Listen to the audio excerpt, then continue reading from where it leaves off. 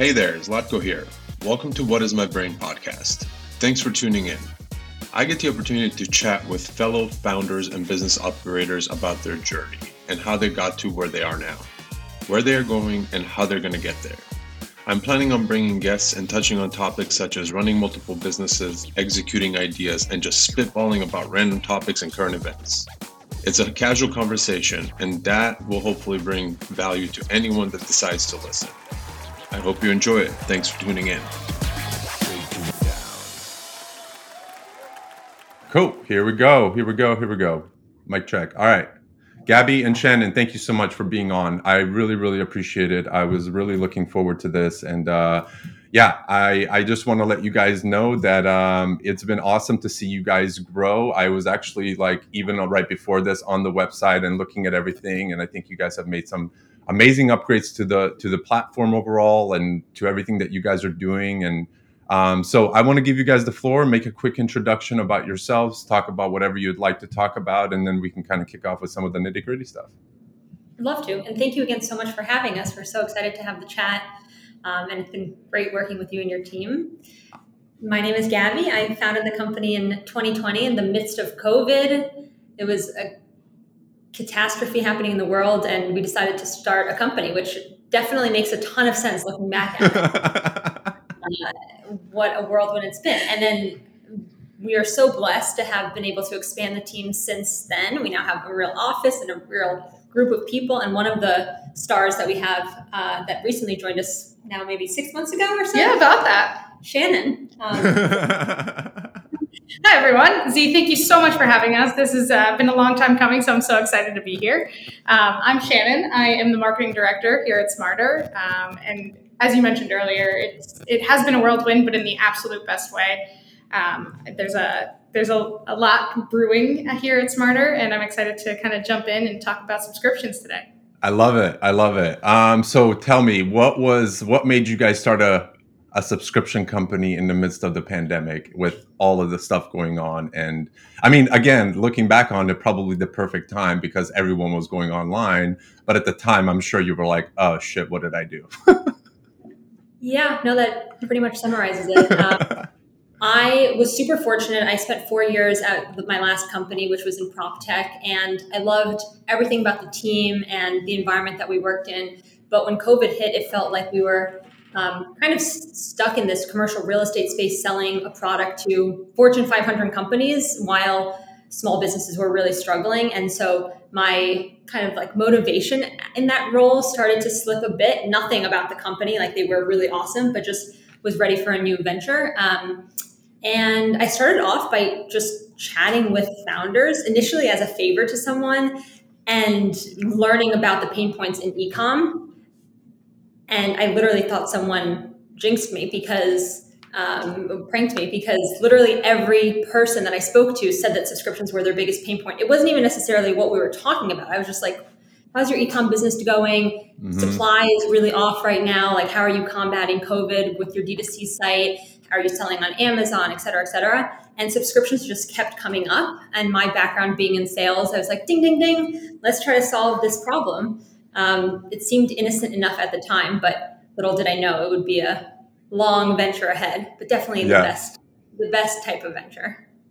I love it. Now, let me ask you, did you previously have any expertise or experience building a company, or did you just kind of just dive into it knowing that hey, I'm just going to have to figure this whole thing out?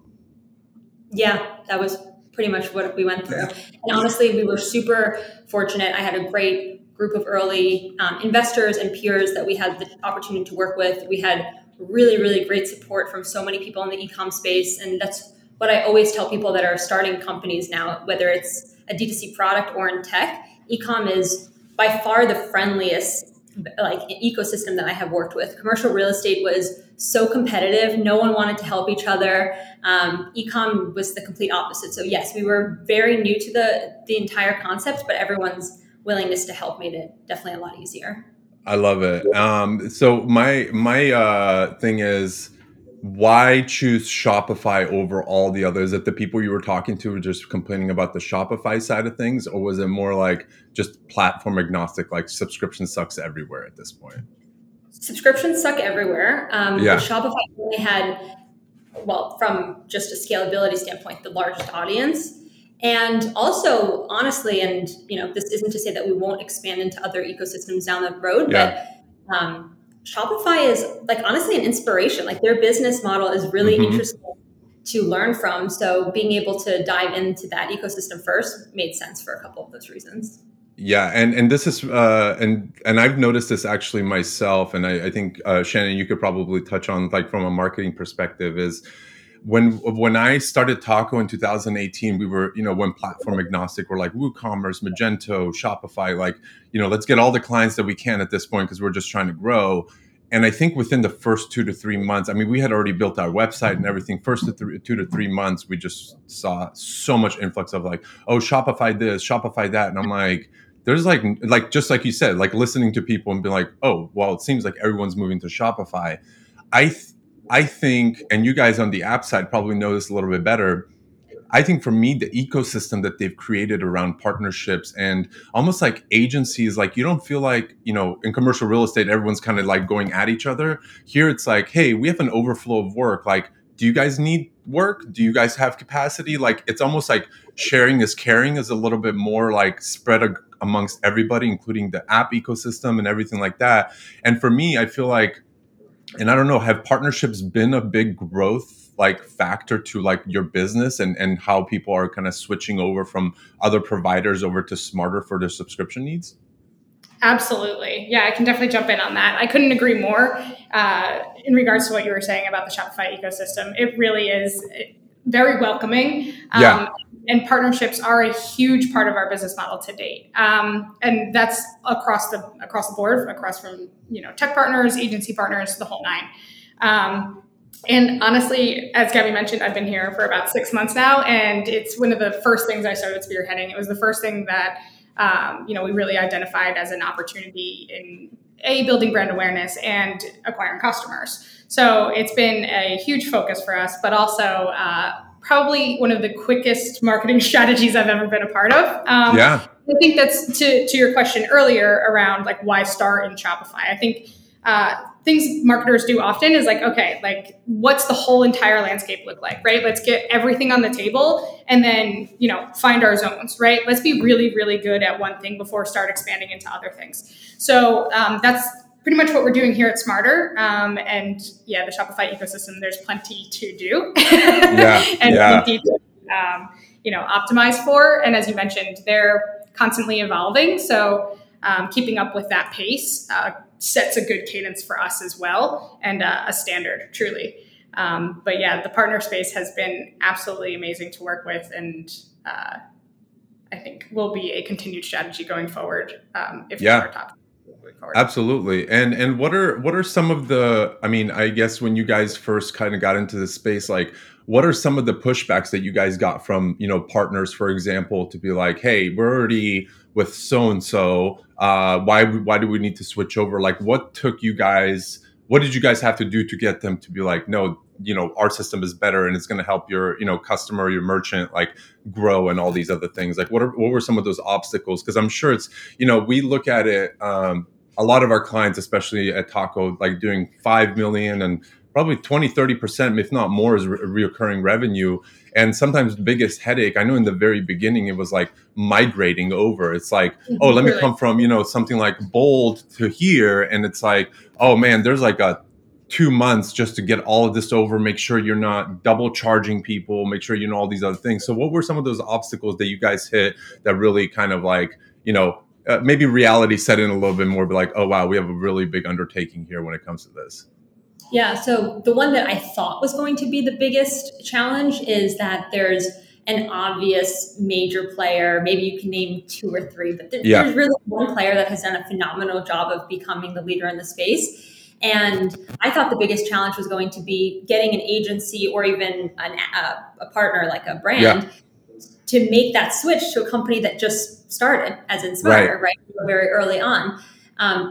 what was one of the biggest surprises to me, and one of the things that initially when I was doing interviews with the brands, something that stuck out as definitely an appealing element of starting the company, was that people were, really exhausted of the status quo. And so the idea that we could become a disruptor in a space that really at its core is it's a basic principle, right? Like recurring billing is pretty simple if defined in its basic form.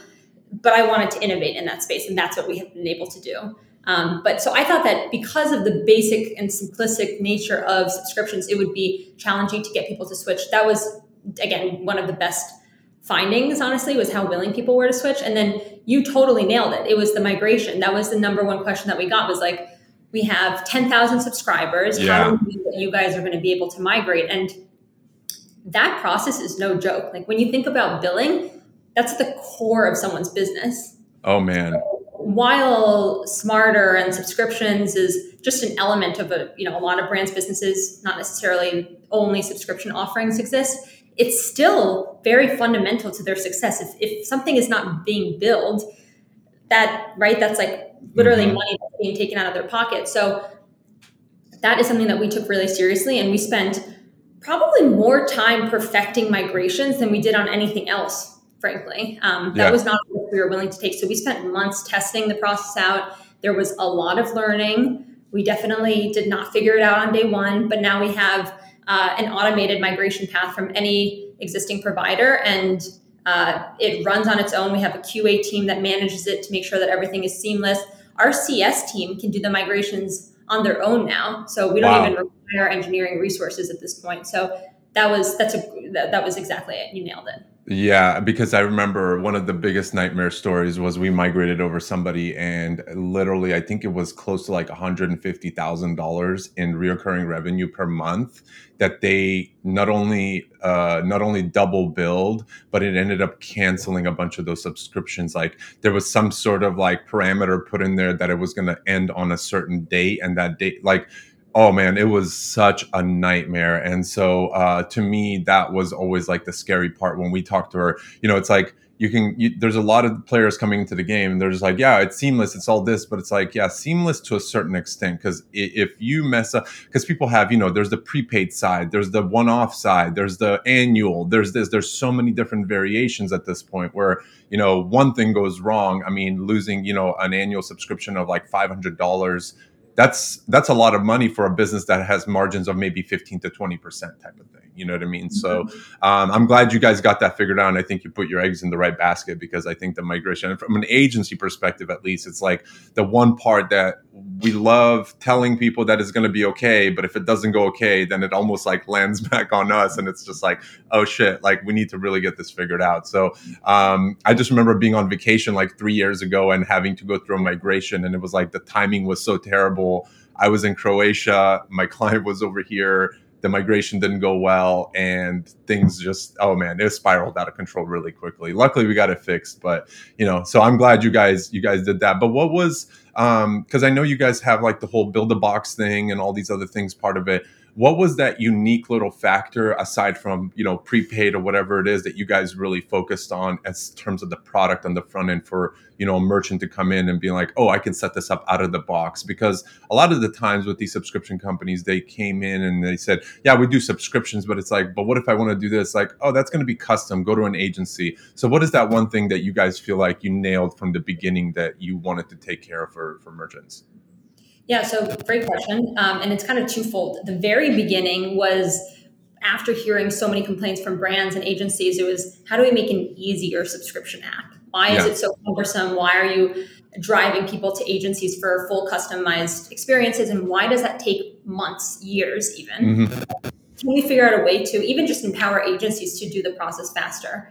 That surprisingly didn't take us as long as we had envisioned. And so right around probably like last summer, maybe July or August, I started to think about how can we further innovate. And the thing that bothered me the most about the subscription space was how status quo brands were running subscriptions. And what I mean by that is like, a water company should have a very different business model than a jewelry company, than a clothing company, than a food snack box company. And I felt like everything was getting clumped together. But the reality of why that was the case was because apps at the time could only do so much, to your point, right? So you had to offer a monthly subscription with 10% off and free shipping because that was the only thing you could do.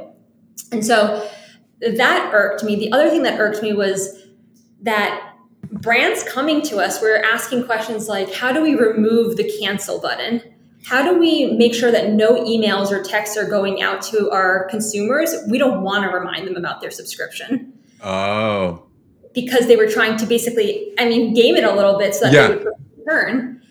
And that to me also seemed very off. And I had this thought of like, well, what if we did the opposite? What if we engaged the consumer and built with that consumer in mind, making it super flexible for them to do anything, whether it was canceling or whether it was skipping or gifting or editing their subscription box. And that's really where our big moment started, was how do we do things differently and prove to our brands and to all the brands out there that this is a better way to do subscriptions. And that, was about a year of data collection. We have seen unbelievable results showing why our thesis was right, but that definitely was like the aha moment.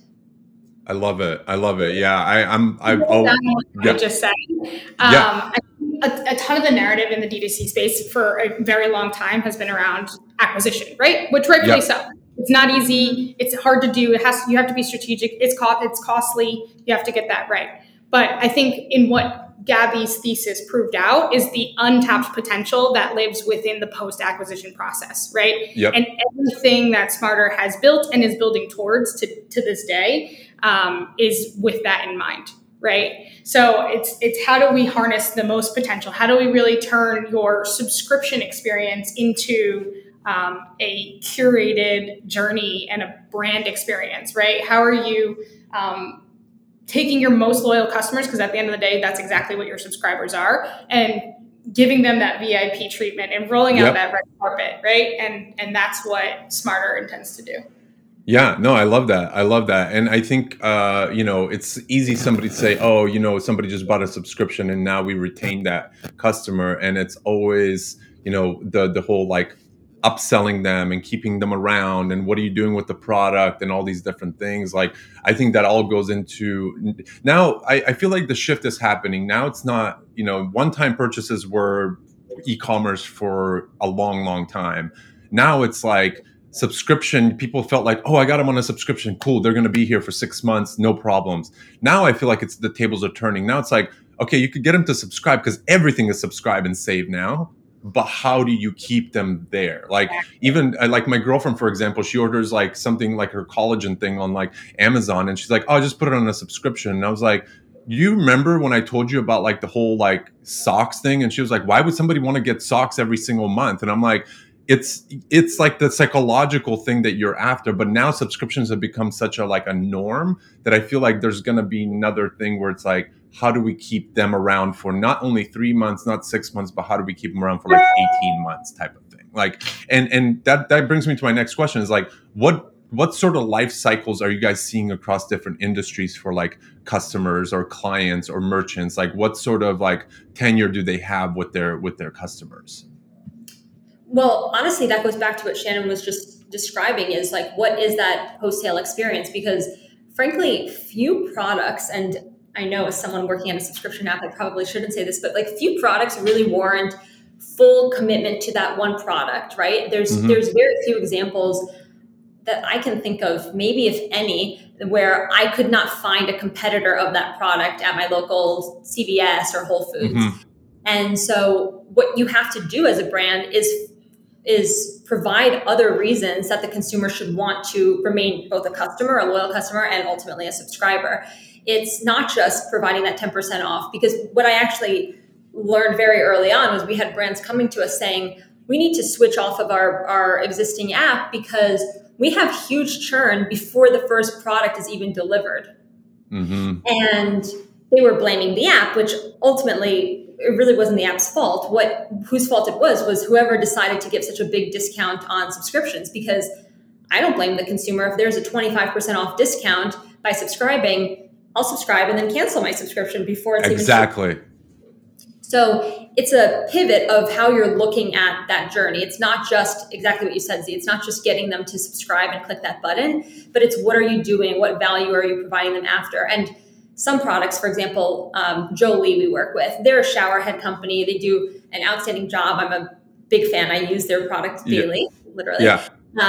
And their model is genius for subscriptions because you buy the shower head, you have to buy the refills. And basically what it is a filtration system for your shower water. I cannot envision a world in which I cancel that subscription. Right. I don't want to buy another shower head, nor do I want dirty water. So that is like a very intuitive, easy subscription to manage that to me makes total sense. Whereas, for example, your girlfriend's collagen subscription, I've subscribed to beauty products and then forget to change my subscription frequency because I haven't used up the product or I used it up too quickly. And instead of waiting the 5 days for my shipment to go out, I go to CVS and buy whatever they have because I need it sooner. So it's about creating that flexibility, the alerts, right? Saying like, hey, are you almost completed with your collagen? Do you need more of a supply? It's learning how quickly they're using up that collagen and starting to refresh their memory ahead of that time period. It's rewards. So it's keeping them on the hook where, on the 6th order, you get 50% off. Yeah. So now I'm going to keep my orders coming rather than go to the CVS to buy whatever is available off the shelf. There's so much that goes into it, but it's about transparency, communication, making it easy for someone to manage their subscription, and creating, again, benefits, member benefits to subscribing. I love that. Anything to add to that, Shannon? I think Gabby hit the nail on the head. Yeah, no, that was. I will say brands using Smarter are seeing pretty impressive retention rates. Right now, it's minimum 94% on the Smarter app, which is really impressive. As Gabby mentioned, it's very much like a test and learn, right? Each product, each consumer is different, right? So making sure you're optimizing each journey for them specifically, a curated journey, but also that flexibility allows them to create their own journey, right? And dictate what's most conducive to their own lifestyle and not what a brand's research is saying or what we're assuming, right? How a consumer would be using a product. So I love that. I had an idea around this a while ago. I have it written down somewhere in terms of subscriptions, and I always felt like if I subscribe today and I pay $20, I feel like if there was a way, I'm sure there is, if you can make every month that subscription a little bit cheaper as the time goes on. So like if I pay $20 today and let's say your profit margin on that is 30% for the merchant, like I feel like the next month, if it's like even like $1 less and you keep going down and then maybe it resets again after 12 months where you start paying the original price and you kind of, because I feel like the retention game is so crazy right now with, now people are bundling, loyalty, email, text, all these different like components. And I just feel like it's good, but there's a lot of noise. Like everybody's at their phones getting text messages. No, I don't want that. I want, you know what I mean? All this other stuff. And I think the questioning thing that you mentioned, Gabby, about like how many tablets you still have left of your collagen or whatever it is, or how many, like those are the kind of things where it allows you to collect that data and be like, oh, now this person's, it took them 2 months to go through their first bottle, but now they're like on this more regimented like thing. I think that's really where the real sauce is in terms of like keeping people. Yeah, truly. And another admirable trait that we're seeing in a lot of our clients is honestly having a cause or a mission that's tied in and completely embedded with your brand, right? Okay. So for instance, if you want to keep subscribers on and keep retention rates high, I'm much more likely to stay with the brand or like let my next order come through if I know that there's a percentage going towards a cause that is near and dear to my heart, right? So it's actually been absolutely beautiful to work with some of these brands. We were just talking to Righteous Felon. They give back to the Innocence Project and conservation projects. Verb CBD is a veteran-owned business, and a percentage goes back to veterans. So it's just there's a ton of brands in our space that are tying their mission to a cause, and I think that performs well in this space. I love that. I love that. Now, in terms of the marketing stuff, I know partnerships are really really good for you guys, and I think for a lot of people. But what are some of the other key like factors that or key like strategies that you guys have used to really grow your product? And I'd love to know, when that turning point for you guys went from like starting the company to like where you just saw like the uphill climb at that point. Like, what was that little thing that really helped you guys? Or is it something that compounded over time, obviously, I guess, too? Honestly, it goes back to what I said in the beginning of the call, which is how generous the ecosystem is. I Right. totally thought we were the underdogs. No one would want to talk to us. We're like the unpopular new kid that just joined the school. But in reality, frankly, before we even had a product, we had brands being introduced to us and brands even reaching out saying, hey, I heard of you from X, Y, and Z. And that snowballed, right? Like one person talks about you, then three people come to you, then those three people refer you to five people each. And it was word of mouth. And still to this day, our number one driver is word of mouth and referrals from brands and agencies and tech partners. So it's been unbelievable to see. I'm not sure how scalable that is from a market,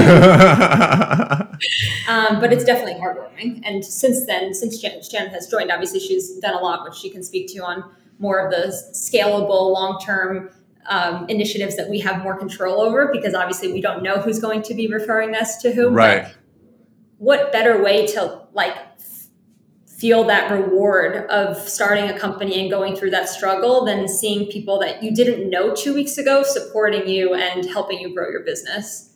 But Shannon, feel free to chime in on what you've done. Yes, I agree with everything Gabby said, but I also have to say that you and the Smarter team have, from a personal note, just had all the ingredients, right? And from an outsider looking in prior to joining Smarter, it was very clear, as we mentioned earlier, there is a market leader who did a phenomenal job at acquiring market share in the beginning of subscription time. Yeah. However, it's not an unoriginal story, right? So this happens, and then a next generation starts to emerge. And Smarter did a very great job in the beginning of being one of the first and most mature of that next generation, right? So I think it was the timing and the positioning of Smarter in itself really helped enter the ecosystem and really start to curate those relationships early on. How scalable is the relationships amongst the ecosystem? Great question, Gabby. I think one of the tactics that we are absolutely going to move forward with is just truly building a community, right? As a marketer, my goal at the end of the day is always to provide value, right? To the ecosystem, to our prospective customers, and to our clients, right?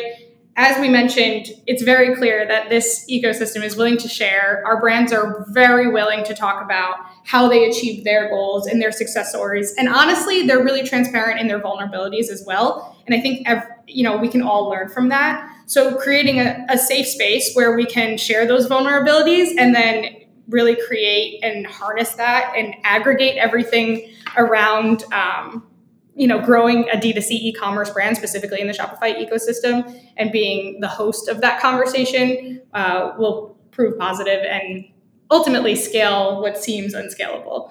I love that. Communities are very hard to build, no matter how good your product is really, really hard. And I feel like that's been the trend for now, I'd say a couple of years, where everyone that's either starting a company or that's seeing like, man, we can't keep spending, tens of thousands of dollars on ads and all these other things. It's like, we'd rather reinvest that back into the community and to the people that are actually supporting us, getting that feedback and, really providing that like one-on-one with them almost. And I think that's super powerful. And I don't think that part of marketing will ever die out, in a sense of like how, you saw people. I mean, like, I feel like TikToks and all these things are fucking great, but at some point, like, it just, yeah, it's like, it's gonna take its cycle. There's gonna be a new player that comes in, but I think getting people into one room, and that's why, I mean, I just saw Shopify Unite announce their new thing in Toronto and different things. And it's just like, okay, we're back, because that's never going to go away. They could do all these virtual events. They could do all the Slacks, do all of these things. But I feel like when you get people in the same room, get people into that community, and people can like share things amongst each other, not just even with you guys, just, you know, having their own conversations on the side. I think that's really, really awesome. And so, but I do want to take it back. How did you guys come up with the name Smarter? Like, what was the story behind? Because I think it's super clever to just have the, you know, that extra R at the end and all this. But what was the whole thing behind that, if I may ask you, if there was anything? I mean, so first of all, Smarter is kind of a pain in my ass, the name, because half the people think it's Smart RR. So, and I grew up, I mean, I recently got married, but previous to that, my last name was Yitz Hayek. So I grew up never having anyone know how to pronounce my name. And now with Smarter, still we get mispronounced. I was like, that's like the best name. Now everyone's but it's Smarter Recurring Revenue. It was the premise. So it is very clever. I agree. I love it. I love it. I always say, I'm like, it's like the best part of the company is the name. You got to have a good name. You're inspired to build great things. Yeah. I love that. What is that SEO has really impacted the tech SaaS startup world, and just the names that we have are just always all across the board, making sure that you're betting on people misspelling the word and getting back to your website. Exactly. I love it.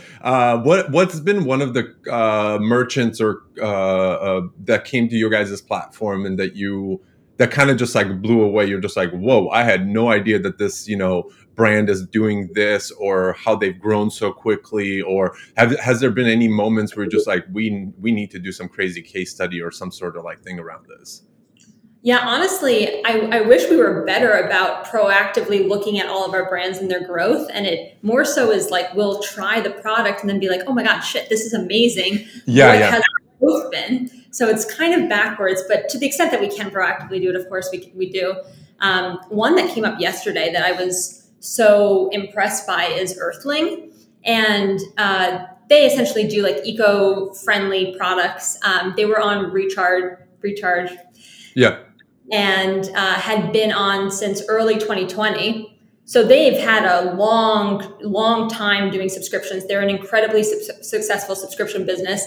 But we launched with them 2 or 3 months ago, and seeing the chart go from this like kind of growth to this, and then literally just like skyrocketing when they went on to Smarter, to me was honestly just like the best feeling, because we took someone's business that was already incredibly successful and an outstanding product and like the most brilliant team, and help them hopefully take it to the next level, right? Like hopefully we see that growth trend continue and keep breaking the limit of vertical growth.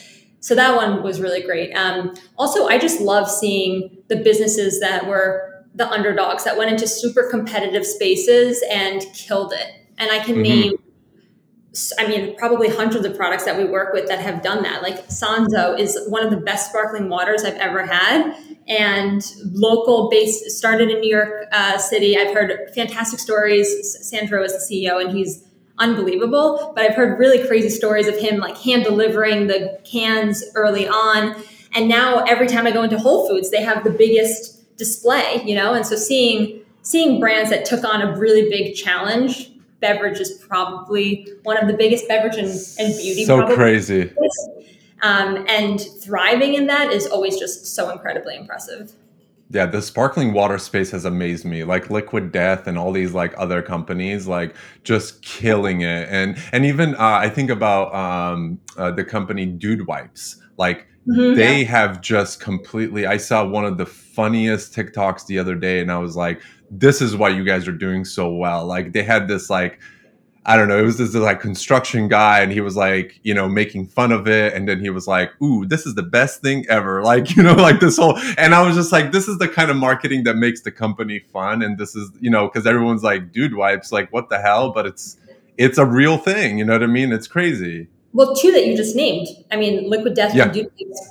No offense, Shannon, but like 2 of the best marketing teams I've seen in a long time. Truly. Really? Yeah. Unbelievable. I mean, props to them, because like, again, we talk about being built with the end consumer in mind. But those are they know exactly who their target market is, right? They know exactly how to talk to them, how to personify them, how to appeal to them in every way, through creative, through copy, through just general interaction and touch points. So I definitely won't shy away from giving them props. Yeah, I love that.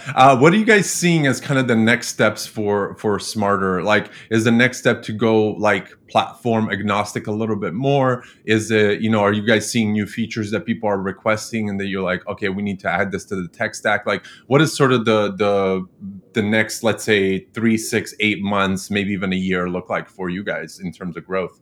Yeah, great question. Without spoiling too much, Yeah, although we'll be the first to hear as soon as we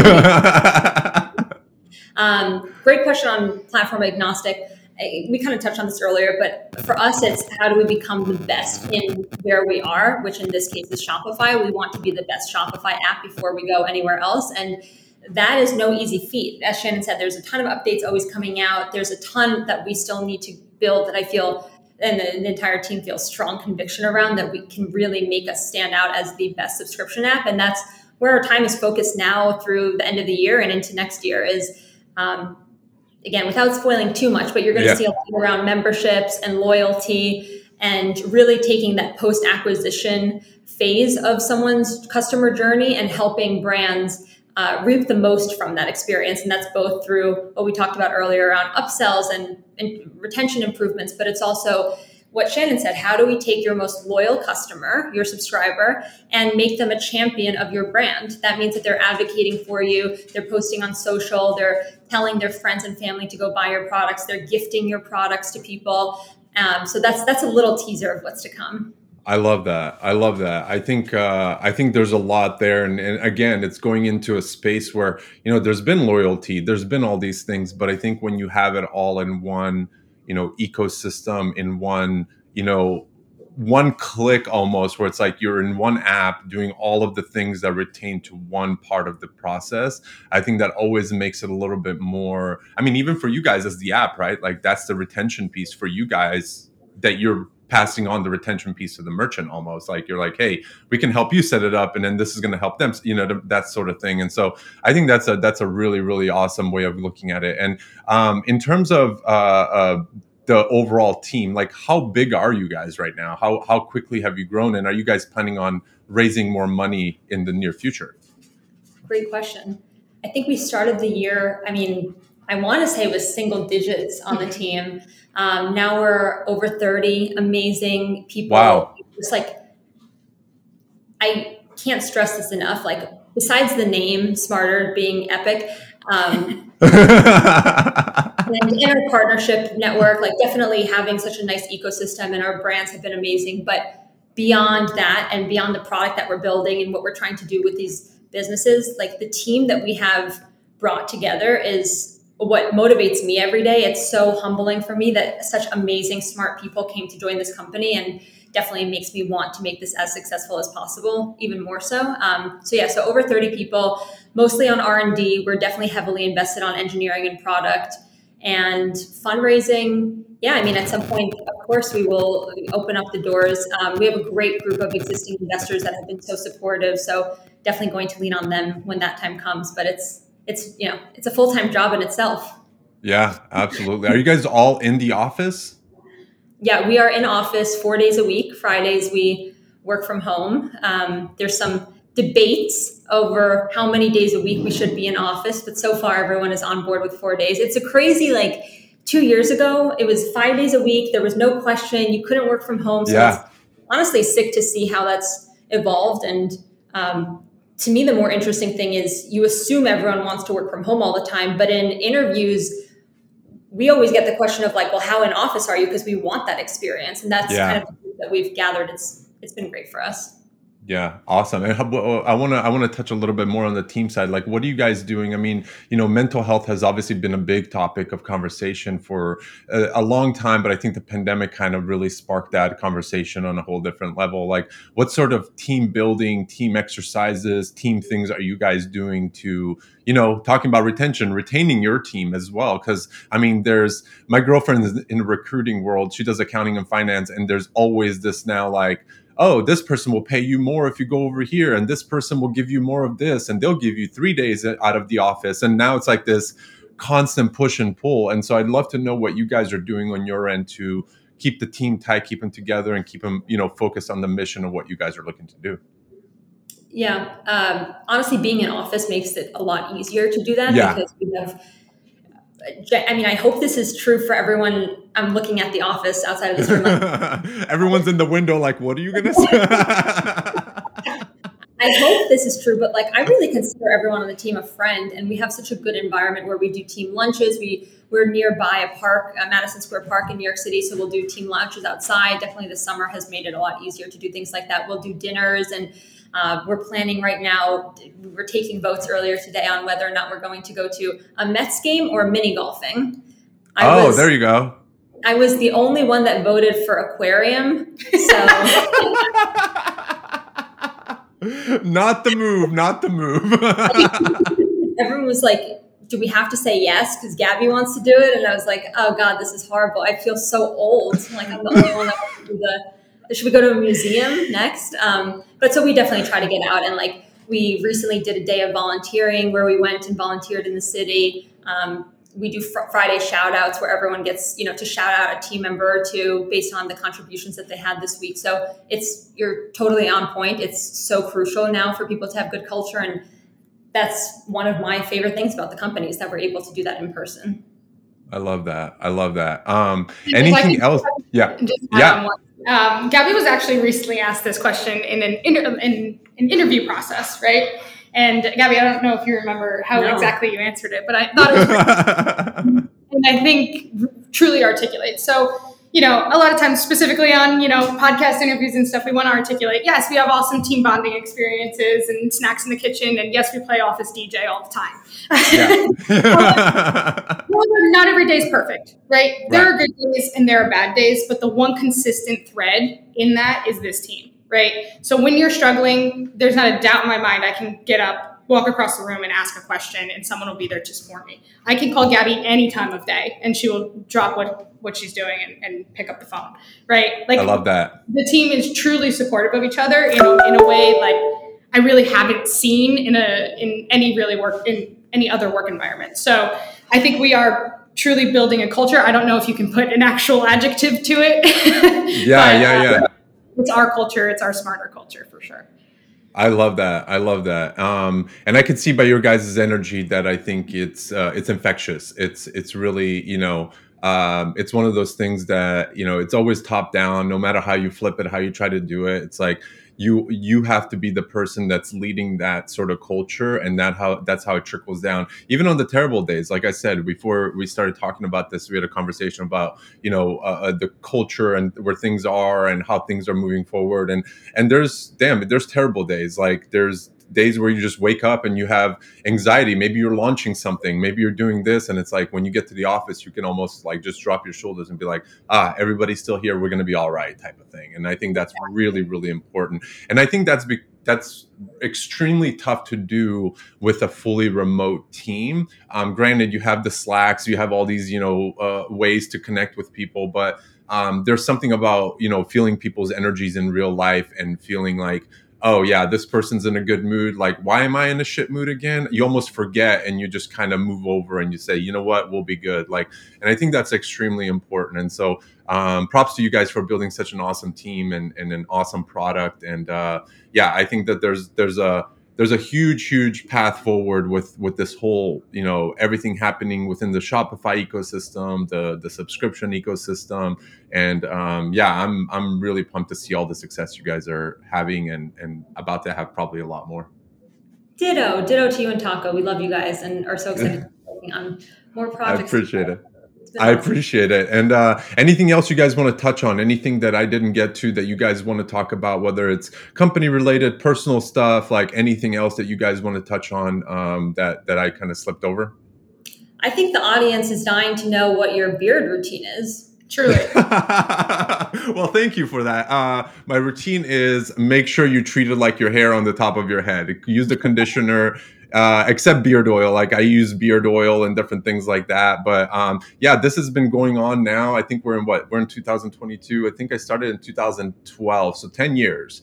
Nice. I obviously trim it, I get it taken care of, but yeah, that's been this is how I built patience, honestly, because the first 3 weeks of growing a beard is the most terrible time. It's itchy, no? Yeah, you're just like, your skin is now like doing things. You're like, oh my God, because I was always like 5 o'clock shadow, just kind of like buzz it down. And then one day I went to go get a haircut and the guy's like, you have amazing hair. You should grow out a beard. And I was like, okay. And literally never looked back after that point. And yeah, my girlfriend that I've been with for 6.5 years now has not seen me without a beard. So it's pretty insane. She saw my passport picture from back in the day and she goes, this is what you really look like. That's a great point. Does security believe that it's you?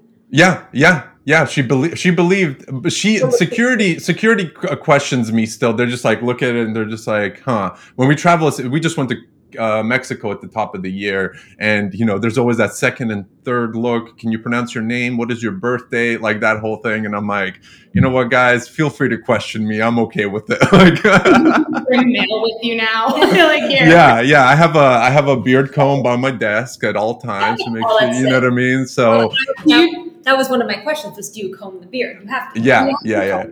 Do you subscribe to any beard products?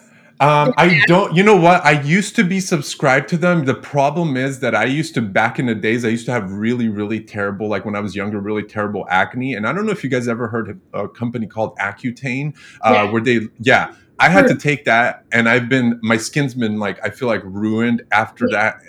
Everything else is fine, but I feel like it just dries out, and certain weather changes and different things really, really like hit it really hard. So for me, beard oils, like I have, for example, like I have a hair and beard conditioner like sitting on my thing. On your desk, I'm cracking up. Yeah. I was thinking like a cream. Honestly, yeah. So it's like you literally just spray it on and you just like rub it in, and it just like, so there's a lot of like maintenance, but you don't think about it because I've been doing it for 10 years. So I'm just like, oh, this is just part of my thing. Like girls go and do their makeup, like I go do my beard. Like that's what it comes down to. So it's pretty cool. No, it's sick. Like if I was a brand looking for an agency, I'd be like, this is the guy.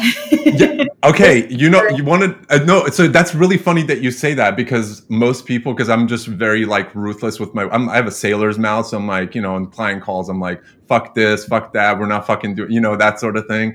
And people would just be like, damn, your beard really speaks. And I was like, exactly. That's hilarious. Yeah. So, but yeah, everything with the beard is good. I appreciate you asking that. It really wasn't me. It was the people. It was the people. Awesome. Well, I really, really appreciate you both being on the podcast. I'm really excited to get this out. I think we're probably going to have to do this again in the near future to kind of catch up on what you guys have been up to with all the new things coming out. And, you touched on memberships really quickly. That's a very, something I've been preaching for like the past 3 years. And I feel like nobody has really listened, but some people are just kind of starting to get a tickle in their ear. And I'm glad you guys are moving forward with something, because I think that space is still untapped. And I think that goes back to community, loyalty, and all these other things. So looking forward to seeing you guys kick more ass. And I appreciate your guys' time. See, you're Likewise. the best. Thank you so much for having us. Thank you. Absolutely. Appreciate you guys. Well, next time. Till next time. Well, you made it to the end of the episode. Thank you so much for tuning into What Is My Brain podcast. I hope you enjoyed it, and I hope you got some value out of it. Make sure you hit the subscribe button or the follow button to get notified when new episodes are live. I'm out. Thank you.